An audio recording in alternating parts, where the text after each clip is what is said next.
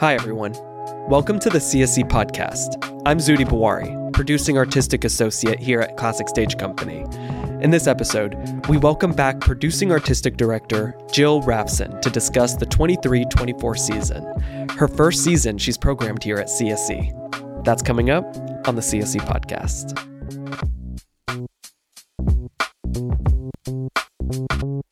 Jill, welcome back to the pod. Thank you, Zudi.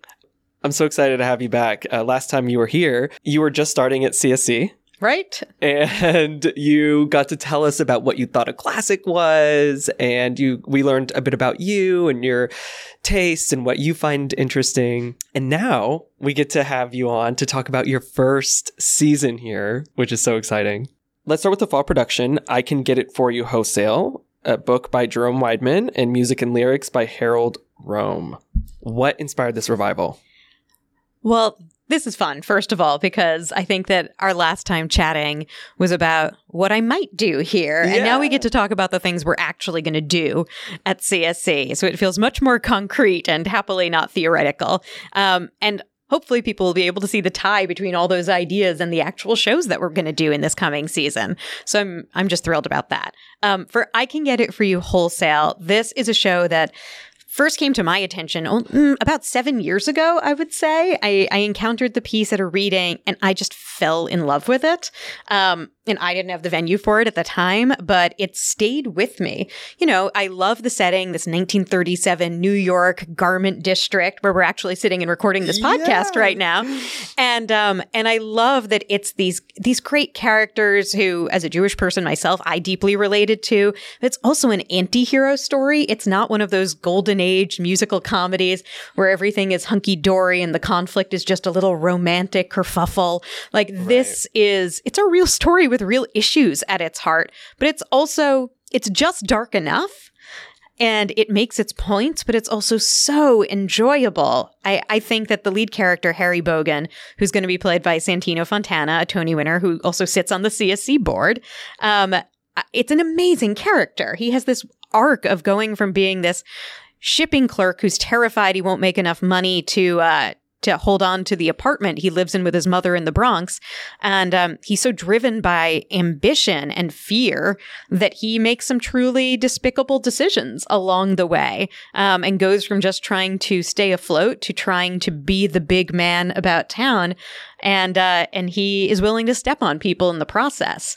And I think that this show was so underappreciated in its own time. It premiered in 1962, and it got overshadowed by other shows in that season. The big one being How to Succeed in Business Without Really Trying. It's a huge hit, a different kind of anti-hero story, and it kind of stole all the thunder of this show. And so people just didn't know it. People mostly only remember Wholesale at all because it was the Broadway debut of Barbra Streisand, playing the character of the harried secretary, Miss Marmalstein, who sings a song called Miss Marmalstein. And that seems to be the one thing people really know about Wholesale anymore. But it's a really incredible show. It has this score that is just absolutely dreamy. And what's exciting about the production we'll be doing is that Trip Coleman, our director, has been collaborating for quite some time with John Weidman, the amazing writer who a lot of folks will know already from Assassins and Pacific Overtures, all of his Sondheim collaborations. But John is also the son of Jerome Weidman, who wrote this musical back in the 60s based on his own novel from the 30s. John has gone back to his dad's novel and pulled a bunch of material and put it into the musical, and it's just made it so much richer. And I think it's going to surprise people. In a way, it's going to feel like seeing an entirely new musical, but with the absolute depth of gorgeous work of those more old school pieces and the sound of those old school pieces. So for me, it's really that perfect mix of doing something that you might think of as a classic and reimagining that classic. It really hits on all levels. And oh my gosh, this score. I can't wait for people to hear this score. It is so gorgeous. And there's this classical musical theater sound to it that's really beautiful, I think. But it is still so grounded. They're just so much fun. I'm thinking of The Family Way, which is just such a great song. It's very sweet, but it has fangs. Oh, yes. That's such a great way to put it. And you mentioned Trip Coleman, who's directing, and Santino Fontana. And we also have Judy Kuhn in the cast, oh my gosh. right? Yes, Judy, who has done such amazing work at CSC in the past with Passion and with Assassins. She's amazing. She's playing Mrs. Bogan, Ida Bogan, and she has some really amazing material in this show in a way that character doesn't always do the right thing, but also is, I think, more self-aware than her son in the show. And Judy is just such a complex actor. She just brings so much to it. I cannot wait to see it with her. Yeah. So what are you excited about with having these actors join this production? Well, even though this is really Harry Bogan's story, it's in many ways an ensemble piece. And while I can't tell you all of the names who are going to be in this show quite yet, the cast we are assembling is just out of this world. And every single one of them has a special moment in the show and will be featured so beautifully. And I feel like it's an embarrassment of riches, the cast that we're putting together. And to hear their voices in the CSC space, it's going to be insane. Yeah. I think that they're just going to sound so beautiful in there. And with music that is this mix of everything from jazz to klezmer to like marches, the score is so well rounded. There's something for everyone. Yeah, and to have Trip Coleman directing it is just... Yeah, Trip's vision for this piece is so clear. He is extremely passionate about it. And I think he and John Weidman have been working so hard to contextualize this story, to say that an antihero doesn't spring out of nowhere. And so some of the great work they've been doing is trying to say, how do we frame what's happening in 1937? To make it easier for the audience to understand what kind of atmosphere creates a Harry Bogan. What, in this case, is the anti-Semitic atmosphere that he might be dealing with that forces him to make some of these bad choices? And how does a community react when they realize that one of their own is a bad actor? Yeah, I'm really, really looking forward to this piece. Yeah, it's a dream to do this one, quite honestly. I love this show. I can't wait for people to know it. Yeah, and then right afterwards, in the winter of 2024, we have Pericles by William Shakespeare in partnership with Fiasco Theater Company. First, can you share a little bit more about Fiasco and what makes them such a unique company? Yeah, I love Fiasco. I've known them for a long time now, and they are a company of actors who came together and really took their training in classical theater and applied it first to Shakespeare, later to musicals, and then to other classic plays. They have such incredible clarity of language. They can make the most incredibly dense text feel accessible. They just demystify the classics. And I think that one of the things I was first told when I came to CSC was this room is a place where language soars. And I loved that. And so when I was thinking about programming this year, I really wanted to find the right Shakespeare to do in our space and to find one that aesthetically feels right to do in our theater and where the language would soar. And Fiasco does that better than anyone I know. Their work is really heartfelt. It's really smart. They miss no opportunity for comedy. Yeah. They're so funny. Yeah. And I think Pericles in particular, it's not one of those Shakespeares that has been overexplored, at least in New York. There have certainly been productions, certainly in my time working in this industry, but you know, it's not one of those plays where everyone feels like they've already seen the definitive version. You know, I remember there were a couple of years where I was like, I can't with the King Lear anymore. Right. I'm all Leared out. Same with Hamlet. Exactly. I mean, there's a handful that... Right. The big titles where there's an actor who wants to play that part. They get done a lot. And Pericles is a messier play. It's harder to do. It has scenes at sea. It's got more than one shipwreck. It's more complicated. And so it needs a company like Fiasco to take time to develop a concept. They've done a really fully done workshop to really test their ideas. And when I saw that workshop, I was just so moved. I was thinking about that piece for months afterwards. And I finally just said, I want to bring it to CSC. I think it's going to look stunning in our space. And I think it's going to be a really refreshing Shakespeare for people to encounter because they won't come in with many preconceived notions about it. They'll get to experience it in its freshness. It's really wonderful. Yeah, and I love that you use the word messy because especially since, I mean, there are obviously all these rumors about did Shakespeare write his plays, yada, yada, yada. For the most part, we feel pretty sure he wrote his plays. But with Pericles in particular, it wasn't in the first folio because people were not even sure like how much of it he wrote. Yeah. I mean, we'll never know, right? Yeah. But I think I am definitely not from the school of Shakespeare worshippers. If it's a good play, it's a good play. And I'm glad that that play has survived. And it really has survived to the modern day because people decided to credit at least some of it to Shakespeare, right? Otherwise, it might have been lost to history. That is so true. And so he probably did write it in partnership with somebody else. Okay, it's a good play. Yeah. You know, I think it still deserves to be seen and to be approached in new ways. It's still exciting and it's comic and it's tragic and it's romantic. And so wherever that came from, it's still a piece worthy of our time. I think we get too bogged down in the Shakespeare of it all. Yeah. And I really love that this piece, while obviously you'll feel like you are watching Shakespeare, it's not it's never going to feel staid. It's never going to feel stale. Mm-hmm. It's always going to be about movement and music and really putting humanity behind the words in this play. That's what Fiasco does so well. Yeah, that's really cool. And then that brings us to spring 2024, which will open Wine in the Wilderness by Alice Childress, and it's going to be directed by LaChanze.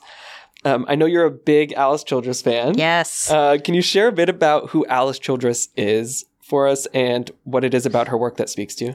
Yeah, Alice Childress is just an incredible writer who did not get a fair deal back in her own time. You know, she came up as an actress. She was working with incredible actors like Sidney Poitier, and there are all these amazing stories about how, you know, she was working with other Black actors on plays that were telling Black stories. And she was mad that there weren't incredible roles for actors like her. And she found herself challenged to start writing them for herself. And good news, she was really great at it. Mm-hmm. But also the establishment at the time wasn't really ready for her. You know, her probably best known work, Trouble in Mind, is literally about a middle-aged Black actress in the theater who finds herself unable to work on a play with a white director who is telling her how to be Black in it. Yeah. I think we can safely guess that this came from some personal experience. And Alice Childress had an offer for that play to go to Broadway. It was supposed to arrive before A Raisin in the Sun. She would have been the first Black woman to have a Broadway show, but her producers said she needed to tone down her play. They said the audience is majority white. They're not going to like some of the ideas you're putting forth in this play, so you need to tone it down. Mm. And she rejected that offer, and she never got that play to Broadway in her lifetime. So Trouble in Mind was not seen on a Broadway stage until 2021. And LaChanze was the star of that play. So cool. Yeah, it's amazing. And I think LaChanze, from our conversations so far, I think we had very similar experiences of going, why don't I know more about this woman? Why are her plays not better known? She's written so many plays and people do not know them. And it's just such a shame that she was pushed aside because she refused to compromise. And so Wine in the Wilderness specifically, I think is absolutely beautiful because it's not even her trying to say, like, look at the controversies that are happening between white America and Black America. This is a play that takes place with an entirely Black cast, and it's about disagreements within their own community.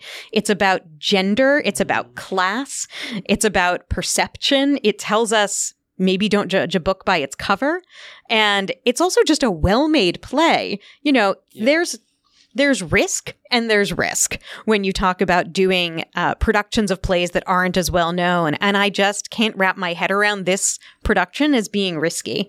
It may not be a well-known title, but I have absolutely no doubt that this is a solid play and that I think we'll have the same reaction people had when they saw Trouble in Mind. They're going to be mad that they haven't been seeing this play throughout their lives. You know, we get a new Death of a Salesman or Glass Menagerie every 5 years. Yeah. the works of Alice Childress should be done on a regular basis like that. And so it is our privilege at CSE to elevate her legacy, to put her back into the conversation, to continue that work of making Alice familiar to our audience. And I can't wait to do it. And I want to see other theaters pick up that mantle after us. I think it's so important. Trouble in Mind, one of the most exciting things about it was that after it finally got that Broadway debut 2 years ago, it became the 10th most produced play in this country in the following season. Wild. That is real impact. And that's what I'd love to see for Wine in the Wilderness.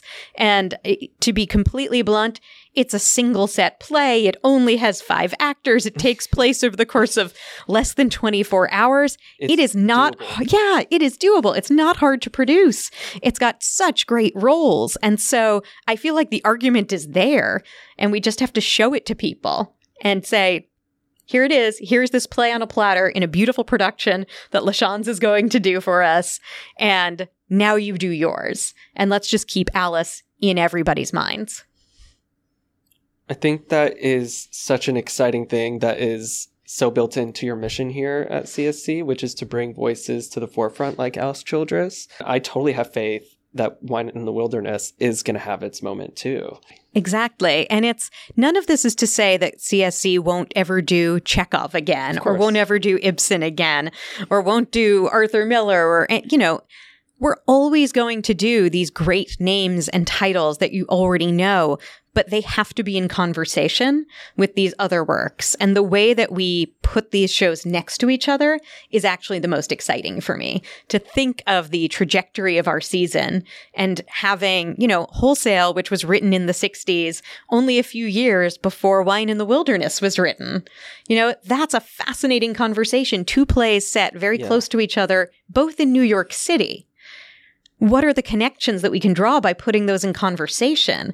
I love that. It's that dialogue between the plays in a season that's really exciting to me. And while this year I think that my focus really has been on elevating titles that need to be better known, I think in future it's going to be a big mix of those lesser known titles with the better known titles, and having our audience get this opportunity to ask questions about why one has stood the test of time better than another. Mm-hmm. What does it mean for a play to be considered a classic? What do we forgive in a classic that we don't in a play we haven't encountered with as much frequency? These are really exciting questions to me. I think we have an exceptional season ahead, and thank you for joining the podcast to talk about it. I really appreciate it. My pleasure. I hope people will get the chance to see the entire season, join us as members. It's going to be a really exciting year. Thanks for listening.